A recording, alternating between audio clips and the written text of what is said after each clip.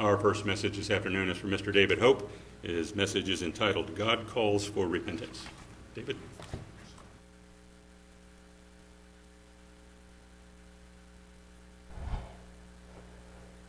Thank you, Mr. Kolb. Good afternoon, everyone. Good to see everybody here today. Tell you, I'm going to hit the bottle early today. All that rain we had, you'd think we'd be all soaked up and wouldn't need any moisture, but I'm dry.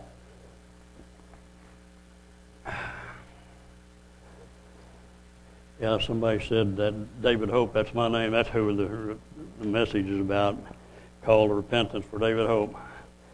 No, one of the individuals in the entryway up there thought maybe I might be preaching to the choir or something, but it's nobody intended it. This is basically, for the most part, I'm intending, hoping that someone in the world will hear our messages and check in to see what repentance is all about. But anyway, last week, those of you that were here and ones that tuned in on the internet were fortunate enough to hear a message by Matthew Steele, and we were warned about perilous times.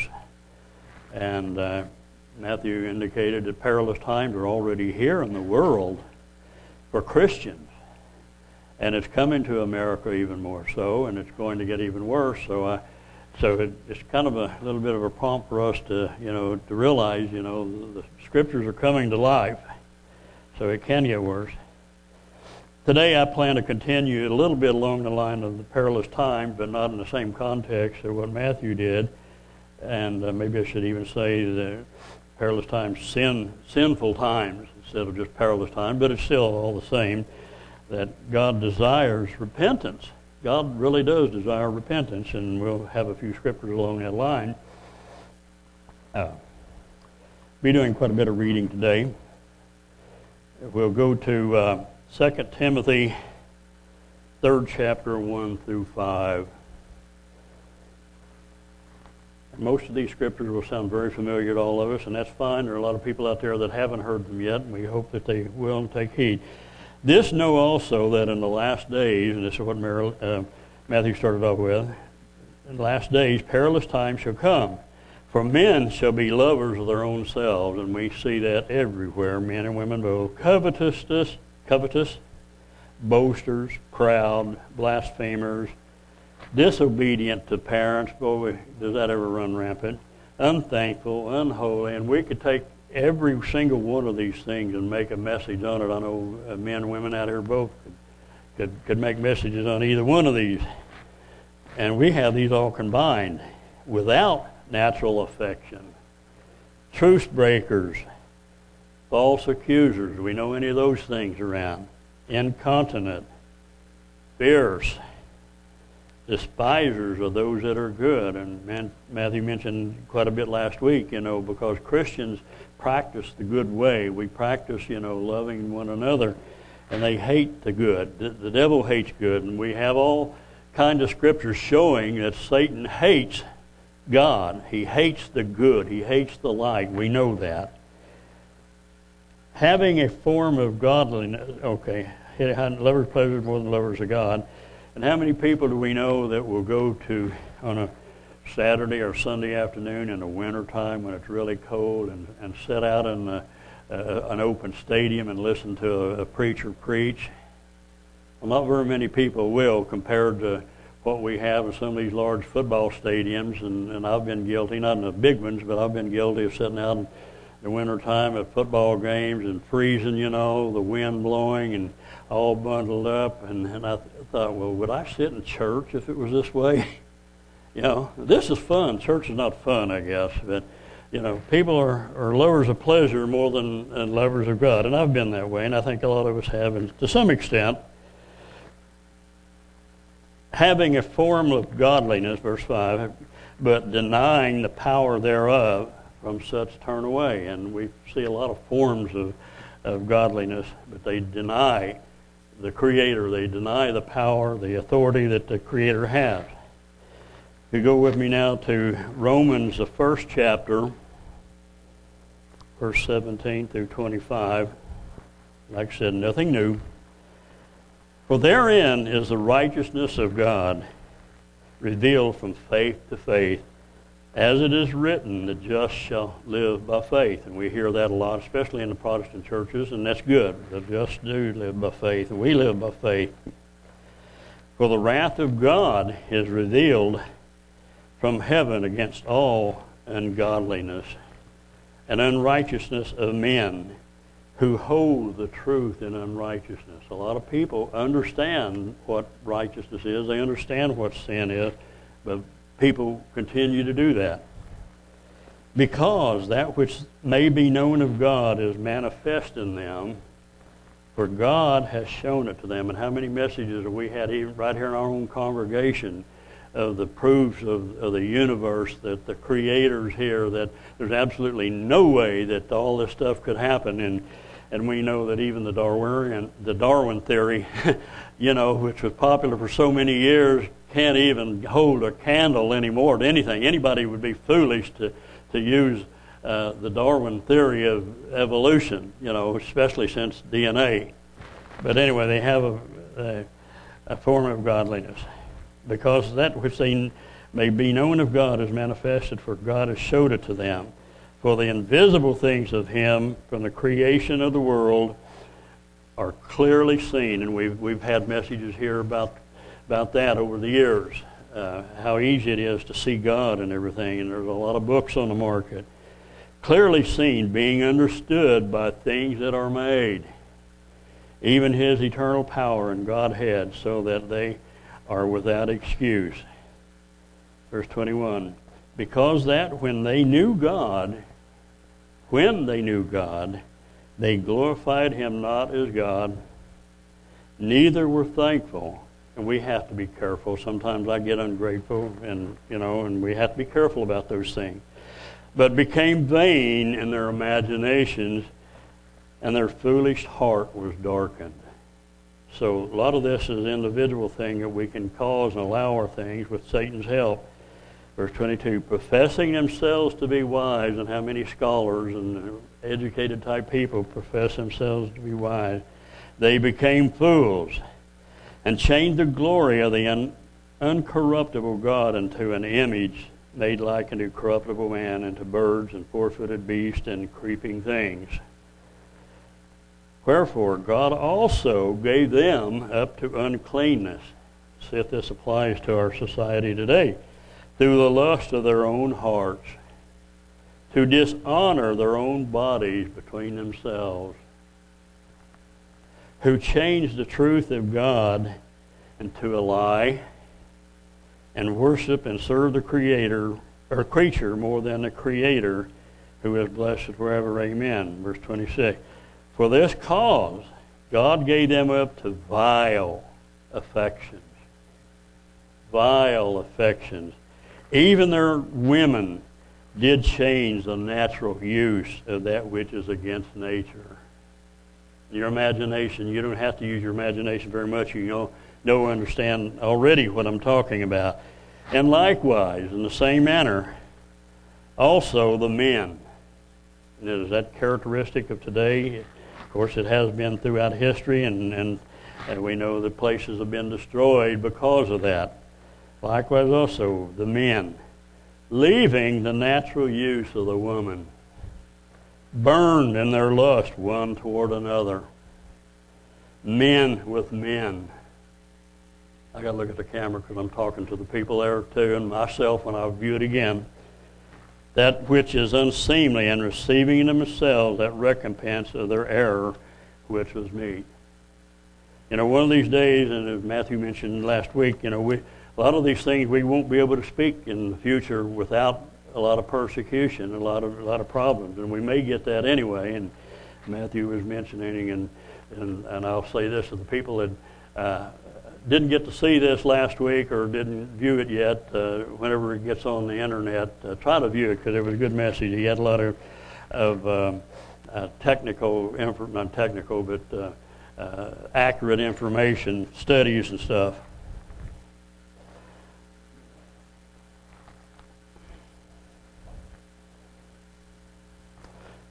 Okay, Verse 28, even as they did not like to retain God in their knowledge, God gave them over to a reprobate mind. You know, and it's got to be a reprobate mind. It's got to be the things that people do, to do those things which are not convenient.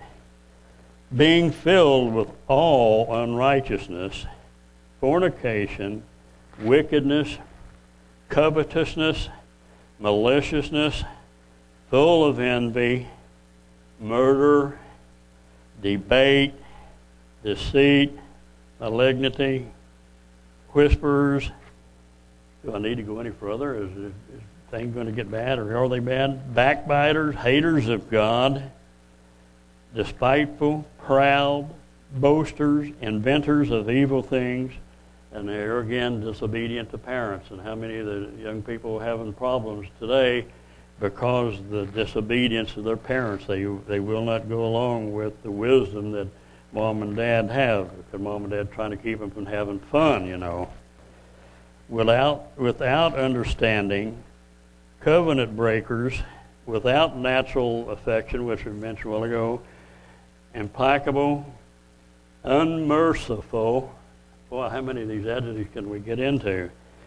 Who, knowing the judgment of God, that they which commit such things are worthy of death, not only do the same, but have pleasure in them that do them. And I think this has been mentioned before. You know, not only do a lot of people participate in these kind of things, but they're glad when they see somebody else participate in what's against God. You know, we had some world leaders not too many years ago that was even on worldwide TV and the worldwide news congratulating professional athletes for coming out of the closet. You know, and they really bragged about that. You know, they're patting them on the back for being so brave to, you know, and other scriptures talk about, you know, there's no embarrassment, they can't blush. But, you know, we are living in a time that Matthew mentioned last week, and but this is basically not a repeat of what Matthew said, but just a springboard for this particular message. 1 Corinthians 6, verse 9. 9.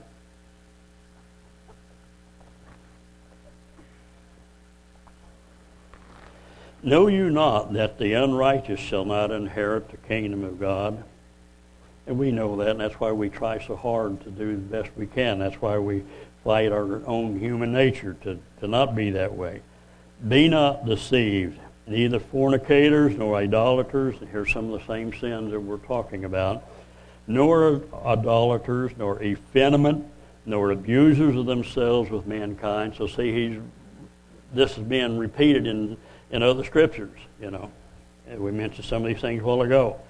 Nor thieves, nor covetous, nor drunkards, nor revilers, nor extortioners shall inherit the kingdom of God. And people will get up and preach that, you know, that these things are okay, you know, you're going to have, maybe I'll get in trouble for being hate speech or something. I don't hate these people, but I don't understand how they can have, read out of the Bible the words that we read out of, which translation it is, the King James, New NIV, or the Living, or whatever, and come up with the fact that it's okay for gay pastors, you know, to teach other people. I just don't understand that. Anyway, nor revilers, nor extortioners shall inherit the kingdom of God. And here's a point here, and Paul wants to bring out. And such as were some of you, not that you had each one of these sins, and you know, but all of us have had something along this line. And maybe we're still fighting with some of our human nature. And such were some of you, but you are washed. You know, we're white. We partake in the Passover, you know, and we repent on a daily basis. But you are sanctified. So no matter what sin the world commits, and we commit, and we fall back, no matter how bad we do it, if we're willing to turn around, we can be cleansed again. but you are justified in the name of the Lord Jesus Christ. In faith are you saved by Jesus Christ, and by the Spirit of God. I think, and I think if I didn't misunderstand Matthew, that the religious community needs to stand up and proclaim God's word. God's standard. We need to proclaim what God's standard is and reveal God's mercy for repentance. I think a lot of times, a lot of us that have been around the churches that we've been around for a long time, we really weren't geared that way. We were trying to stay in the background and let the big shots, on the radio, TV, and the printed messages do our preaching, but, in some ways, vicariously, without looking too self-righteous, and sometimes it takes a little education on our part, a little psychology, and to learn how to reprove. And I know there's people that can reprove somebody real easy and not be offensive. I'm not able to do that. Now, some of you people out here are really good at it. I've even got some of my own children that are really good. They'll say, that's not acceptable, this is, and all that. I'm a little scared, a little reticent sometimes to do some of those things, and I wished I had the guts that my children have. But anyway, I think the religious community, we really do need to stand up, and we really, kind of like they said, bad people succeed because good people don't do anything. That's not a phrase coined by us or any of our people in the church, but we've heard it a lot of times that, and we sit still and allow things to happen. We'll go over to the Old Testament for a little bit. Go to Ezekiel. And here's the encouraging part as far as I'm concerned. Ezekiel 33, verse 1 through 20. Again, the word of the Lord came unto me, saying, Son of man, speak unto the children of your people, and say unto them, When I bring the sword upon the land, if the people of the land take a man of their coast and set him for their watchman, if he sees the sword come upon the land, he blows the trumpet and warns the people. And I think to some extent last week, not meant to flatter you, Matthew, I talked about you while you weren't here too, but Matthew warned us last week things that I didn't. I mean, we all know that the Christians are being persecuted some. We hear a little bit here and there, but it's a lot worse than what I realized it was just from the statistics that were given.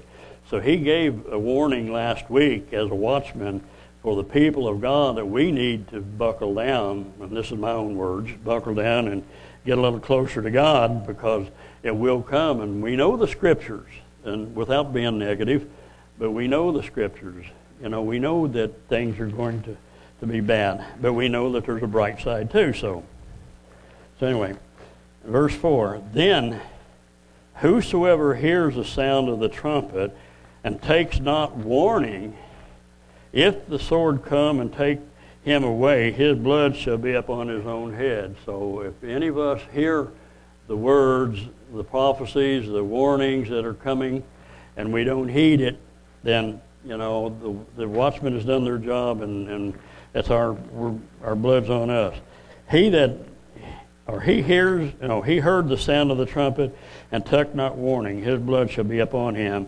But he that takes warning shall deliver his soul. So many ways that we can deliver our soul with God's help, by avoiding, some of the directions that we're going in, and also avoid the eternal judgment, if we allow ourselves to become so wicked that we don't repent.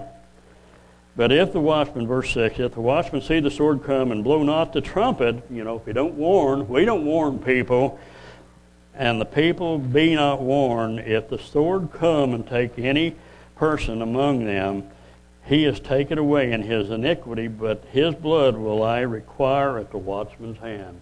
And it's the same way as we with parents, if we see, your young children doing some things and you don't do it, don't correct them and instruct them in the right way, some of the things may be at our hand. Verse 7, So you, son of man, I have set you a watchman. It's talking about Ezekiel. It said, "You're a watchman to the house of Israel, children of Israel. Therefore you shall hear the word at my mouth and warn them from me."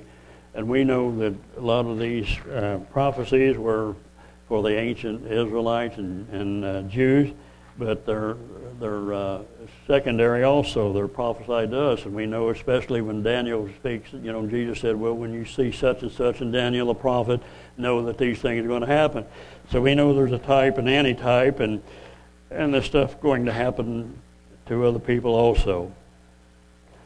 But anyway, hear the word of my mouth and warn them from me.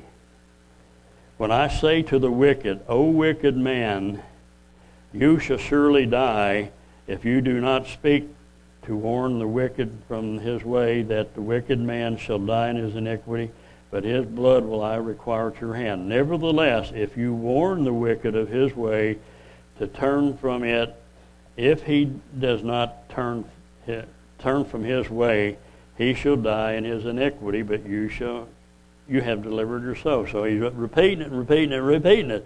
If you warn him, you're supposed to warn them, and if you don't, then we're going to require the blood at your hand. Therefore, O you son of man, speak unto the house of Israel, thus speak you, saying, if our transgressions and our sins be upon us, and we just pine away, we don't do anything about it, we pine away in them, how should we then live? How long have we sometimes allowed certain things happen in our lives that we really should be, and I'm talking to us a little bit too, but that we know that we should be making some changes. Saying to them, as I live, saith the Lord God, and this is a very, very important thing, says the Lord God, I have no pleasure in the death of the wicked. And we get the idea sometimes, or maybe I do, oh, well, boy, these people are really getting to them. They're so mean, they're so vile. They deserve this, don't they? We get self-righteous sometimes and say, well, they deserve it. Well, God doesn't like it. God, a lot of things God says he hates, and you can look up scriptures and all the things that God doesn't like and God hates. God hates putting away. God hates divorce. He hates this. He hates, on and on and on and on. All the things that God loves is the things of love. But the death of the wicked, I have no pleasure in the death of the wicked, but that the wicked turn from his way. America, the world, we need to turn from our way. It's very simple. Hard to do maybe without God's help. But the wicked turn from his way and live. This is God's word talking. Turn you from your evil ways, for why will you die? And Jesus even said the same thing. Oh, Jerusalem, Jerusalem. He was telling them, O house of Israel, therefore you son of man, say unto the children of your people, the righteousness of the righteous shall not deliver him in the day of his transgression. So if we get so big on ourselves, oh, well, I don't do this sin, I'm pretty good, I don't do it. But if we turn from our way and we begin to practice that, we begin to be lovers of pleasure more than lovers of God, and we begin to allow ourselves to get weakened down, and our primary approach is that we turned away from this righteousness, all the good that we did in the years past. If we're an old man, old woman now, and we did a lot of good things when, over the years, if we turn from that, that's not going to be remembered.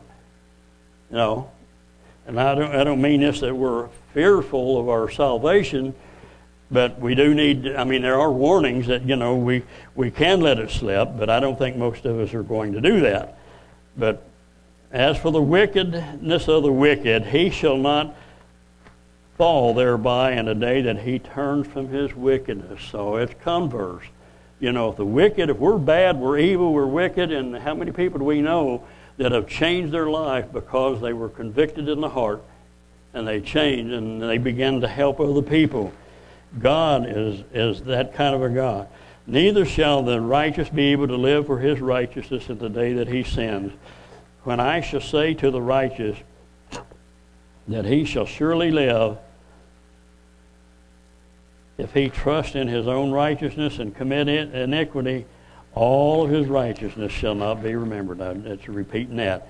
But for his iniquity that he has committed, he shall die for that. So if we die in a horrible, sinful situation and have changed that way, we're going to die. We're going to be paid for that if we have not repented.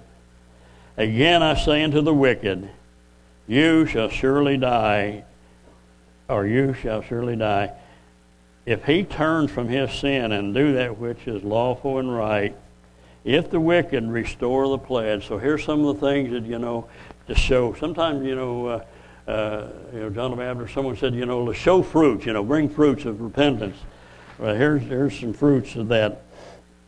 If the wicked restore the pledge and give again that he had robbed, and sometimes if it's within our power to repay, and I think even some of you know more about it than I do, about the 12-step program, for AA and CA and all that, Alcohol Anonymous. One of the things they have to do, they have to try to go out to the best of their ability and make good some of the people that they've offended and transgressed. And some of you can be a little more accurate than what I am. But if within our power, then we need to try to rectify the best we can, walk in the statutes of life. Without committing iniquity, he shall surely live. He shall not die. And there was, I don't have time to digress on that. I'd like to tell a story, but I don't have time right now. None of his sins that he has committed shall be mentioned unto him. He has done that which is lawful and right. He shall surely live. So anybody, no matter who you are in this world, when you come to the realization that you were wrong, you have been wrong, and you don't want to be that way anymore, to cry out to God Almighty and do the best you can to turn and learn God's Word, learn God's way. There's so many ways that we can learn what God is wanting out of us. Not that we're going to work ourselves into salvation, but we do have to show signs of repentance. Yet the children of your people say, the way of the Lord is not equal.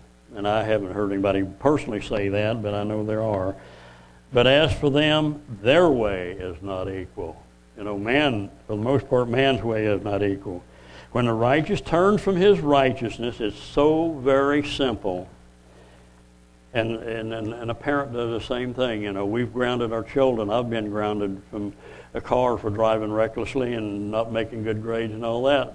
But my parents had mercy, and they didn't hold it against me forever, and they weren't as hard on me as I was on some of my children. But when the righteous turns from his righteousness and commits iniquity, he shall even die thereby. But if the wicked turn from his wickedness and do that which is lawful and right, he shall live thereby. So there's hope for anybody and everybody.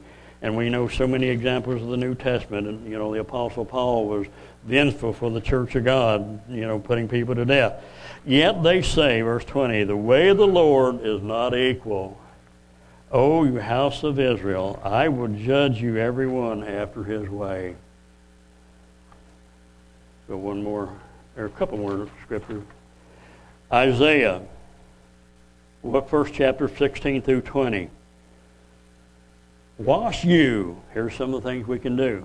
Wash you, make you clean, put away the evil of your doing from before my eyes, and cease to do evil.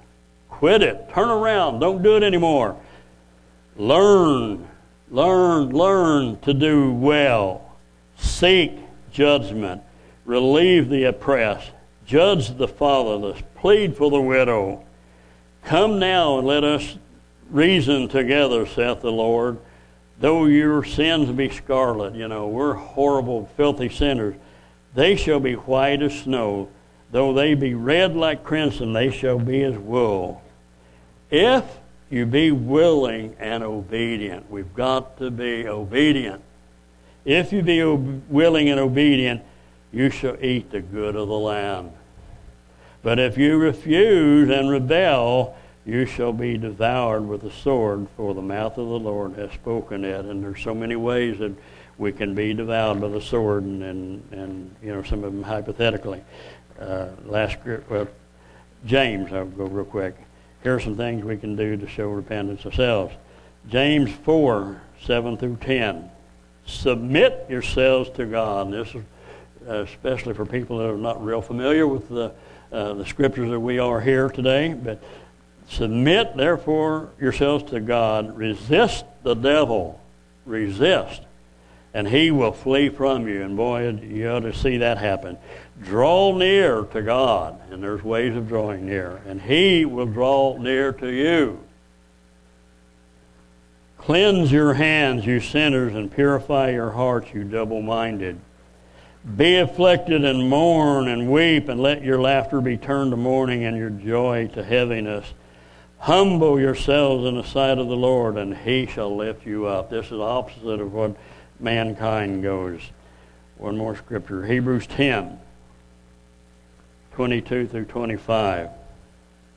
There's almost a repeat of the other. Let us draw near with a true heart, and we just mentioned a while ago, draw near to God and he would draw near to you. But we have to do some of it first. And of course we know in a lot of cases God will draw a person. So if somebody is listening to our messages and they're pricked in the heart, you know, God is drawing you. You know, God is the one that's going to be pricking your heart if hypothetically that happens. Never has happened. I've never had anybody come down to the altar, you know, and give their heart to the Lord while I've been preaching. But we don't practice that here. But anyway, but if a person is pricked in their heart, God will cleanse their heart. Let us draw near with a pure heart, true heart, and full assurance of faith, having our hearts sprinkled from an evil conscience and our bodies washed with pure water. You know, which means basically to get baptized, repent, baptized, and receive the Holy Spirit. Let us hold fast the profession of our faith without wavering, for he is faithful that promised. And let us consider one another. And how do we consider one another to provoke one another to good works if we never see each other? You know, if I just decide, well, I don't think I'll go to church anymore, I'm just going to start working, or I'm just going to stay home and study. But, you know, how can we consider one another? We can, but, you know, we know people that have, friends of ours in New Mexico when we were younger in the church that drove 185 miles one way to church on the Sabbath. They lived up in the Four Corners area, and their nearest church was Albuquerque. And Brad and I, with our kids, and our daughter Brenda will remember that too, we took our van, all five of our kids and four of theirs, and the four adults went to Albuquerque, you know, no air conditioning in it or anything, you know, we just had a lot of seats in it, and went to Albuquerque to church. And I got thinking, you know, we're so fortunate. We're only about a 5 or 10, 15-minute drive from church, and a lot of people don't even go. And here are these people, you know, and there's still people that have to drive a long ways. We stopped at the Albuquerque church on the way home from California this few weeks ago, and there's still people that drive a long ways to church.